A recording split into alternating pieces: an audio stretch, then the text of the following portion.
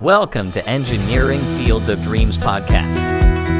We're here to share stories and professional experiences of engineers across disciplines and let you explore the amazing world of engineering. Each episode, you'll hear inspiring stories and advice from engineers, allowing you to learn from their successes and experiences. Whether you're an engineering student, a veteran engineer, or just curious about engineering, we invite you to join us and explore the amazing and ever-changing world of engineering. Welcome to this episode, Making an Impact, with our guest, Matt. Thanks for being here today, Matt. Would you please introduce yourself? Thanks for inviting me, Matt. My name is Matt Pickardle, Matt with one T, Matt Pickardle, and I'm a structural engineer at DCI Engineers. I've been here for, I think, almost 8 years already, designing buildings, designing structures, structural engineering. And on the side, I'm also the co-host of EMI's The Structural Engineering Channel podcast, where we talk to structural engineers that have been working out in the field about their career paths and whatnot. And I also have a YouTube channel, my name, but that's mainly focused around, I guess, it's structural engineering careers and my advice and like my personal stuff to do with the structural engineering, but also I just like to share structural engineering topics from that. Awesome. It's a pleasure to have you on the podcast today, and thank you for your time. Why did you choose this career as a structural engineer? Yeah, for me, it was one of the things that I saw when I was a kid. I always used to watch the engineering marvels or engineering shows. And I just remember one time I was sitting on the couch. It was me and my dad, and we were watching this documentary about the Taipei 101, one of the tallest structures in the world. And the building looked cool, but what really got me excited about it was all of the problems that they had to solve in order to do those things. And all those problems were engineering related. So I thought it was really cool to see how they counteracted wind forces, earthquake forces, and using engineering to solve those problems, or else those buildings wouldn't be possible.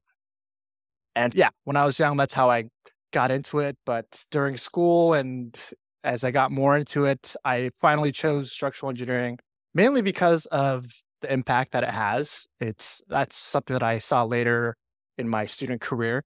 It's if you want to choose something that's very impactful, and if you find it fulfilling, you can design structures that are used in every day and around the built environment, and people use those structures and you keep them safe. So it has a purpose, it has a meaning, and you get to see your buildings. And I think that's one of the things that got me into it, seeing these things that you can design from actually using the stuff that you learn in school. That's something that was really impactful. So you can make an impact. Is there a project or building after you graduated that you worked on that you still marvel at when you can see it out in the build environment? Yeah, one of my favorite projects actually was one of my smaller projects. It was one of the first ones. It was because of the meaning behind it. It was like a Whole Foods Plaza building, steel structure, nothing crazy. It's just one of those commercial places like a Whole Foods store. But that was really impactful for me because when I designed it, I learned so much. That was one of the projects that I got to see from start all the way to finish, the whole entire design process. And not only after that, after it was done being constructed, my brother and my niece and their family lives there, and they go to that plaza all the time. So even when I visit them, we can go past it or walk inside of it, and I get to show them one of those things that, oh yeah, I did this. This is one of my first projects. And it's so cool to see them use it, like having an impact on the community. I think that's one of the things that stuck with me. That's a great story. For my next question, what is one thing that you know now that you wish you knew before graduation?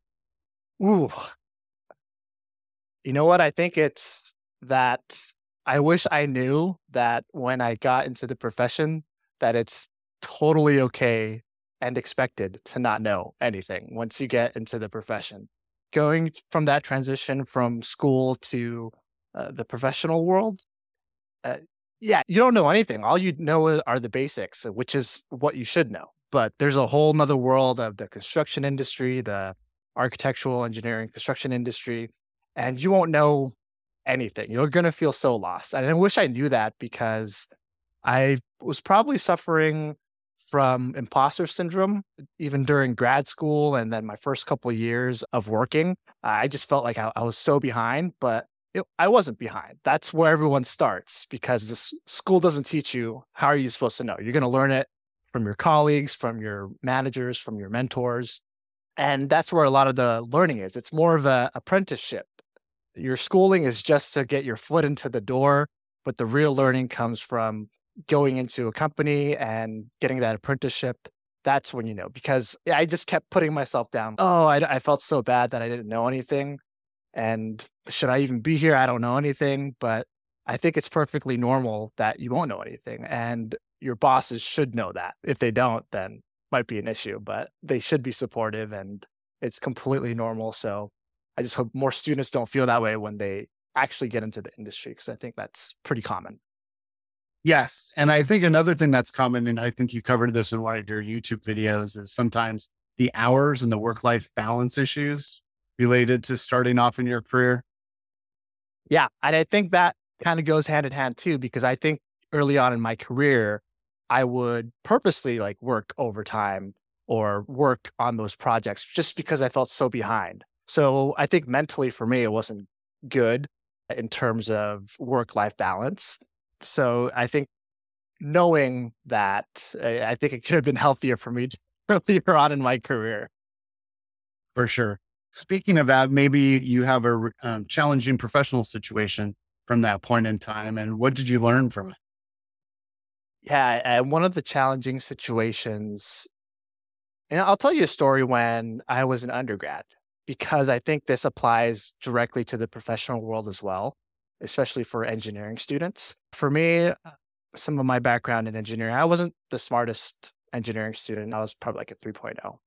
And I didn't think of myself as like the smartest kid in school or anything like that. I could get by, but I remember going to one of my professors' office hours, and this professor, there was a line in front of his door. So there was a line of students like wrapping around, and then I just went through the hallway, past all the students, stepped over them because they were all on the floor and waiting. And then I went to his office hours, and then we got stuck on some. Not looking back at it now, it was like a simple statics problem. But this professor's way of teaching was not giving me the answer. And I think one of my biggest fears came true when I went to their office hours. It was the door was open and I was be stuck on this problem and he wouldn't give me the answer. So he'd just be like, nope, that's not how you do it. What is it? And I just wouldn't get it. I didn't know my statics enough. And bless him, his patience was immeasurable, but there was a limit. And then there was this time, he just broke and just got his cup holder, chucked it on the ground. No, this is how you're supposed to do it. How do you not know how to do this? And so he's screaming and yelling, and everybody in the hall could hear this whole debacle. And for me as a student engineer, that took a big hit to my ego in terms of my self-esteem because, crud, I'm stupid. And and I did the walk of shame out of there. And that was one of the most embarrassing moments of my life. And I think one of the engineers' worst nightmares in terms of your intelligence, because a lot of our worth is based off that. But after that, I'm telling you that because I learned a valuable lesson from that is, okay, I didn't know my statics enough. I went and did self-study. I didn't just rely on the professors to teach me. I got a tutor. I got books that simplified it. I went on the internet. I drew from all the resources available to me.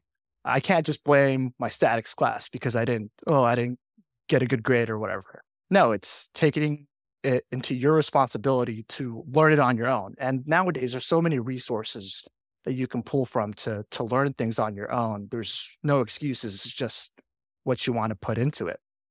And then, I became a structural engineer. People think that's one of the hardest things to do. And it's not just a matter of, oh, you're not smart enough.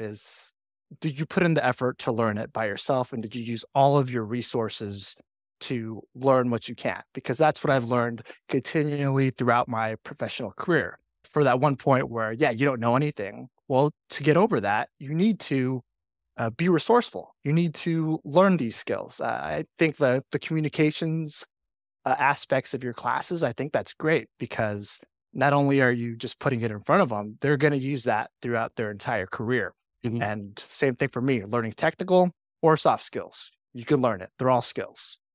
Mm-hmm. And what I like about your story, and it's been a theme on the podcast, is that several speakers talked about how when they graduated, they thought that their learning was complete, but it isn't. It's lifelong learning. It's always teaching yourself, learning how to solve new problems, learning how to approach new things. Softwares come out that are different than what you learned in school. So being resourceful and teaching yourself is a very important life skill. Absolutely. So for the final question, what advice would you impart to someone just starting their careers? Or particularly with engineering in general, I would, in terms of what you should focus on in terms of your career, definitely the technical stuff. I think whether you're geotech, structural, or civil engineer of any sort, the first 3 to 5 years, get good at what you can technically. That's your foundation. You need to be good technically. And then after those first couple of years, get your licenses and all that, to get all that stuff out of the way. You're good technically.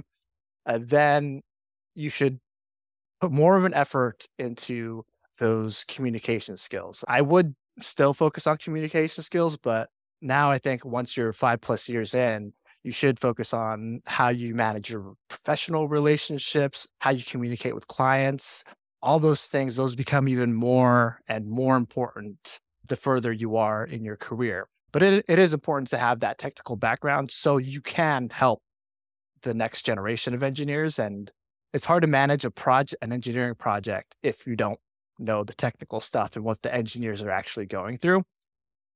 So if you want to, I think those are the two most important things, and in that order as well. But I think that's more of the 1-2 punch: technical and then soft skills, communication.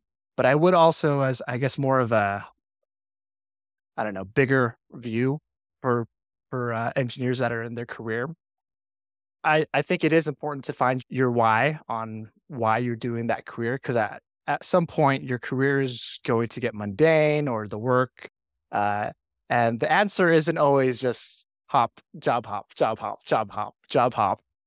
Sometimes that's the answer, but that's like the quick and easy answer. I think there is more stuff about, okay, why are you doing this? What do you like about your career? What do you find fulfilling about your career?